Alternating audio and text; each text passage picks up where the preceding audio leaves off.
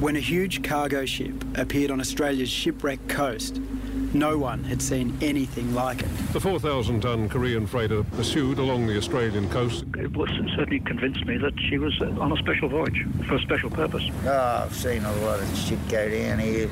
I just couldn't believe what I was seeing. For the first time, the people who brought undone one of the most audacious drug trafficking efforts in Australia's history tell what really happened and why. He said, Tim, a North Korean drug vessel has just put some drugs ashore at a place called Lorne in Victoria, and a dead body has washed up on shore. I need you to prepare to go and board and seize that vessel. There were passport photos. There was torn up documents.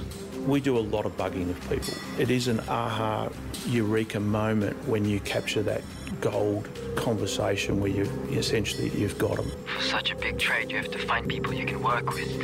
I'm telling you, I've been in the industry for a long time. The human cost was enormous. You know, Murphy's Law, what could go wrong did go wrong, and it was a catastrophe. Hello, hello! One is there, do you know?